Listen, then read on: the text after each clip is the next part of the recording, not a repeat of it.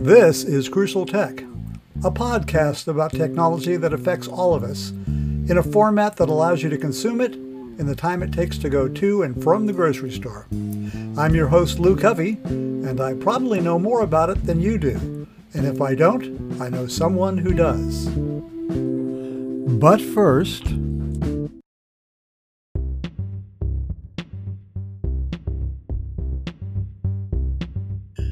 this episode of Crucial Tech is sponsored by the International Cyber Expo being held in London, the United Kingdom, from September 27th to the 28th. This is one of the more important educational events in cybersecurity with more than 100 exhibitors, 5,000 buyers, and Europe's most influential experts. Go to www.internationalcyberexpo.com for more information. For this week's episode, I thought I'd do something a little bit different, but along the lines of things we've done in the past. I got a pitch from a startup company that had been exhibiting at Black Hat and demonstrated an app they had made in one of their company's hackathons. And I thought this would be appropriate for this particular week because this week, this Friday, is Women's Equality Day, and Cyber Protection Magazine and myself haven't hidden our affinity for supporting women in engineering and women's rights overall because it's an important thing. It affects all of us. I mean, everybody's got women in their lives, women that they care about, and that we should care about these things.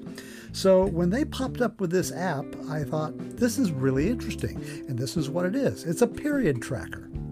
The idea is that, it actually pains me that this sort of thing has to be used because it's essentially automating what was known as the rhythm method, which was the Catholic Church's preferred version of birth control.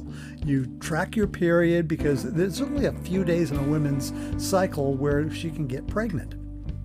And as long as you can keep track of that cycle, you should be able to know, well, I shouldn't have sex unprotected at this time because this is the best chance I have at getting pregnant. Well, with the Supreme Court ruling against Roe v. Wade and the movement of certain governments in our country, and not just in our country, it's happening in other countries too. It's happening in Singapore. For governments to actually find out if a woman has decided to abort a pregnancy, or even just look for information about aborting a pregnancy, that they can send out an emergency request for data on a particular person from someone like Amazon or Google. And if they're not thinking about it, and we've mentioned this in the past, they will just give up this information. And using that information, they can prosecute women for getting an abortion or just even thinking about getting an abortion, or anyone who wants to help a woman to get an abortion. So this sounds like a good idea. However, I did a little bit more checking and I found that it's not a new idea. There are actually like around 20 different applications that help you do this. And it's more than just for deciding on an abortion. It's actually a healthcare issue where you need to know this stuff and be able to tell your doctors in case there's a problem. And I know many women that don't have regular periods. In fact, most women don't have regular periods. And that made me want to find out about this even more. So the company's name is Virtru, VIRTRU. And I'm going to be writing a little bit more about the technology that's behind this. But I talked with Cassandra Bailey, who is the Senior Technology Product Manager and the team leader of the hackathon that developed this, and Rob McDonald, the Senior Vice President of Product Strategy for Virtru. And we had a conversation about it, and it's pretty cool. Bottom line is that it not only helps you do this, but it keeps you in complete control of your data. So let's go to the interview. Rob, Cassandra, we started this interplay about an app you guys have developed out of that you introduced at Black Cat. You want to give me some background on that? Yeah, Cassandra, why don't you take that? Yeah, absolutely. And so this demo app is called Secure Cycle. It actually was born out of a hackathon project that we have an internal hackathon we do twice a year. And this was the first one that I had participated in at Virtru.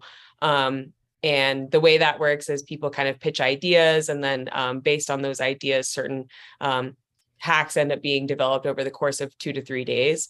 And that was kind of the inception of Secure Cycle. Somebody internally had this idea to create a not only end-to-end encrypted period and like health tracking app, but also one in which you can securely and safely share your information with doctors, with trusted parties that you verify that you want to share things with. You can revoke that sharing. And all of it is client side encrypted, so it verifies that you're the user you say you are. That Well, the app. let's be specific. What does the app do? So it's a period tracking app. It's Yeah, good, because that's what I'm trying to get here. So, period tracking app. Yeah, so you can log in, you see your data that you've already entered. You can log data for that day. You say whether or not you're having your period, what symptoms you're having, and you can log that information each day, and it will do a little bit of predictive analytics on the client side to tell you how many days anticipating till until your next cycle. If you've had like certain symptoms during certain times, then it'll try to predict, you're 4 days before your cycle and you've experienced cramps in the past, you're probably going to start experiencing them at this time.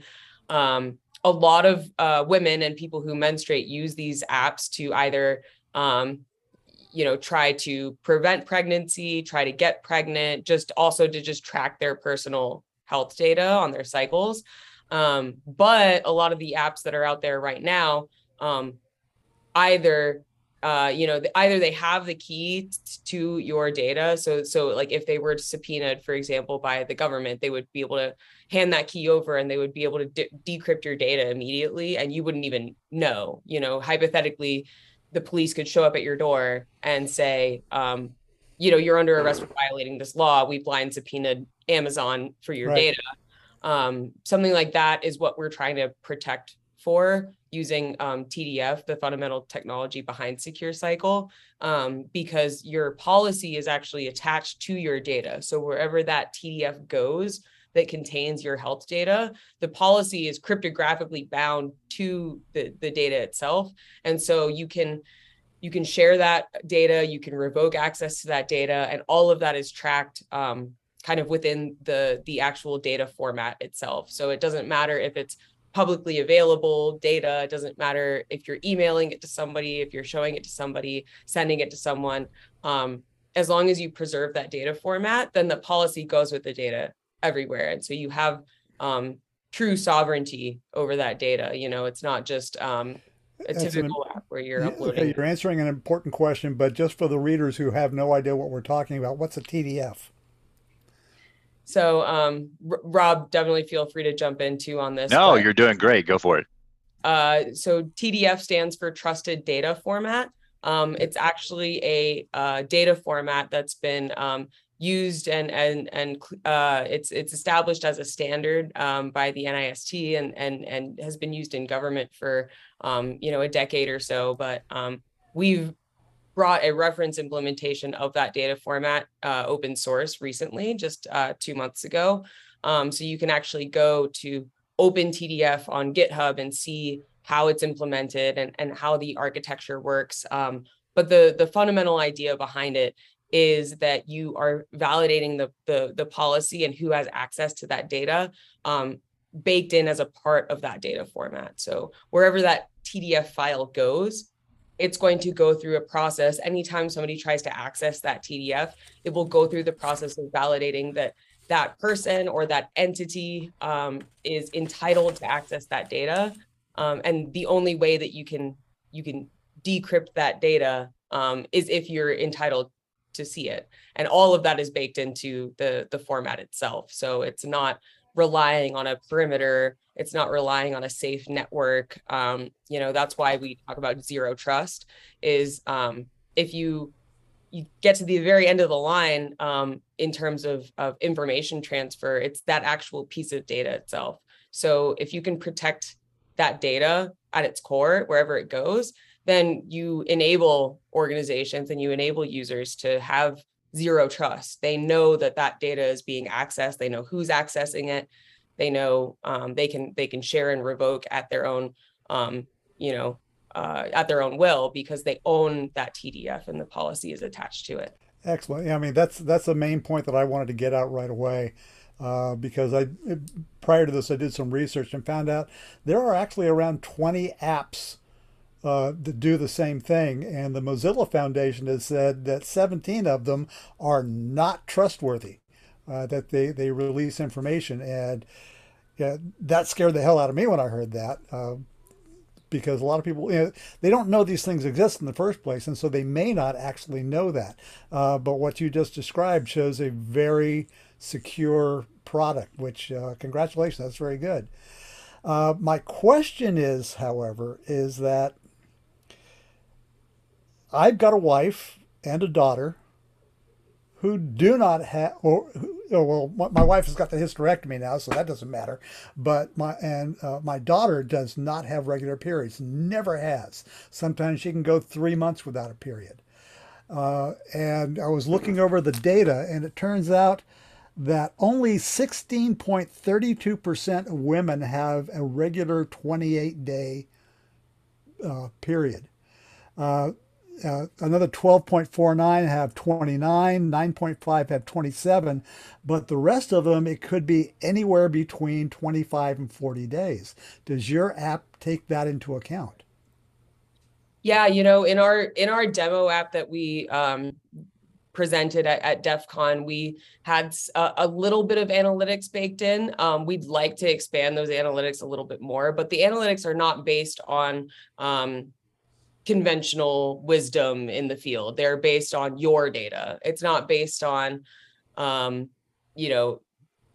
you logged that you started your period on this day, 28 days later, we're going to predict that you're going to start it again. Because to your point, that is very much an average. I have never really known somebody who is almost like every single 28 days is that's when they're starting. Like, it's very rare, actually. Yeah.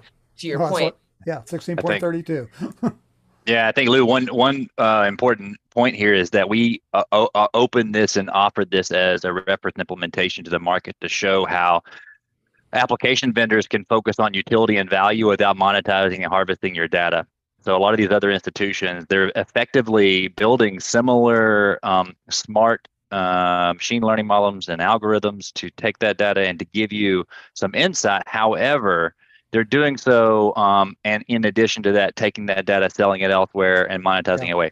So there's a general belief in the market that that's needed. The Valley has perpetuated this forever now, and it's really toxic.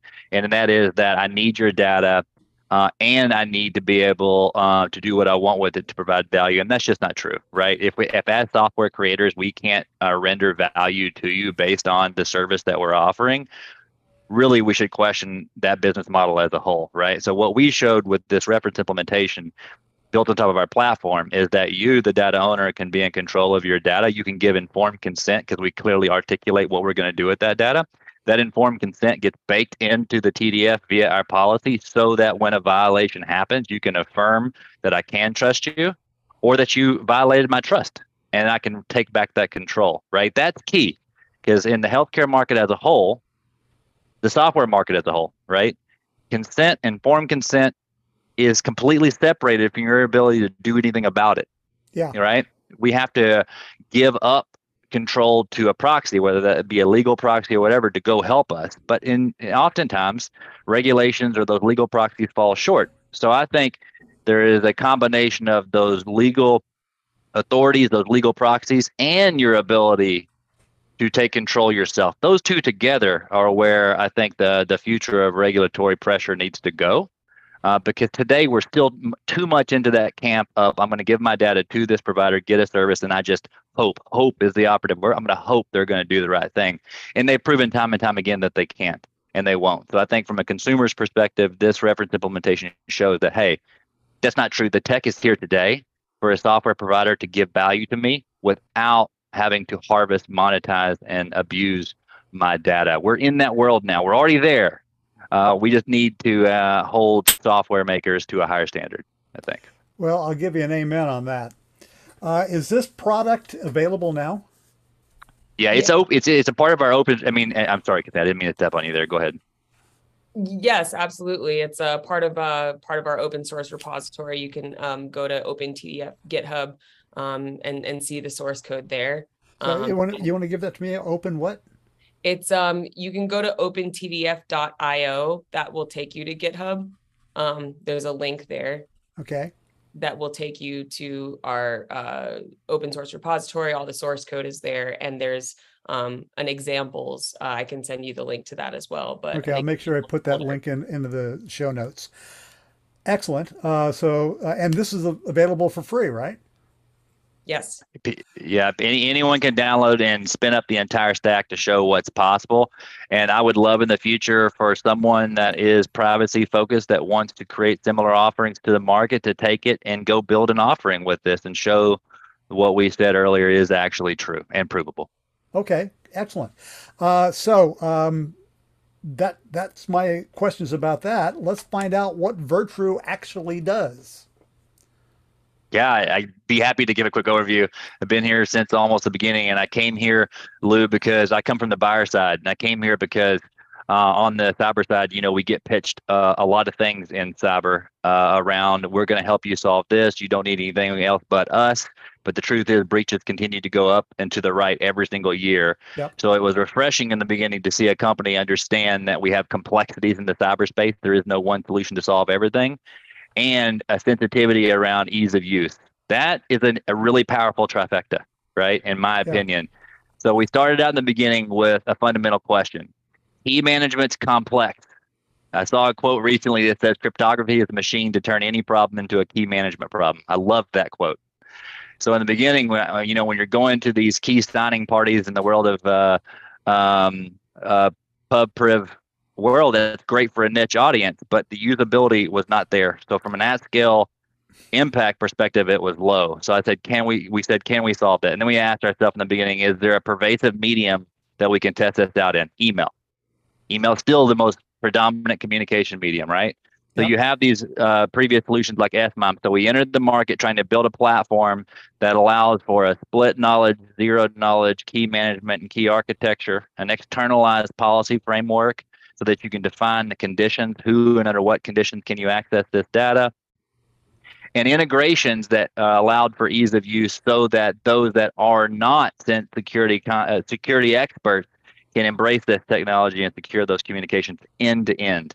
That was very successful from us in the beginning, but we brought forward those platform capabilities, continued to bring forward those platform capabilities into file collaboration, file exchange, secure communication automation, now the open version, and continue to evolve that TDF spec so that we're protecting things like data off IoT sensors, multi-party secure analytics, and human-to-human workflows like secure collaboration, file collaboration, email collaboration. So that's a really abbreviated history, but it kind of gives you a flavor of our philosophy and ethos and how it's expressed in the market.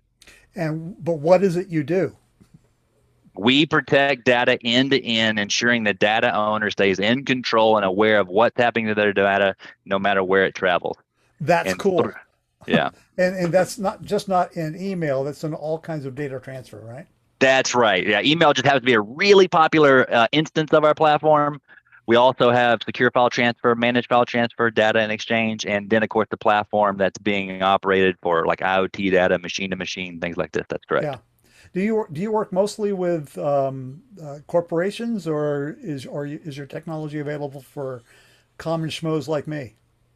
No, this is kind of, really, if you go back to one of the reasons why I was like, yes, I raised my hand. I said, I got to be a part of this team. In the beginning was that we were really committed We've got individual journalists using this. We've got a small dentist office, and we've got large $250,000 enterprises using this globally.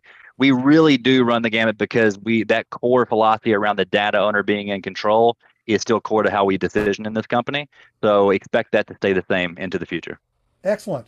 Well, that's enough for me. Good job.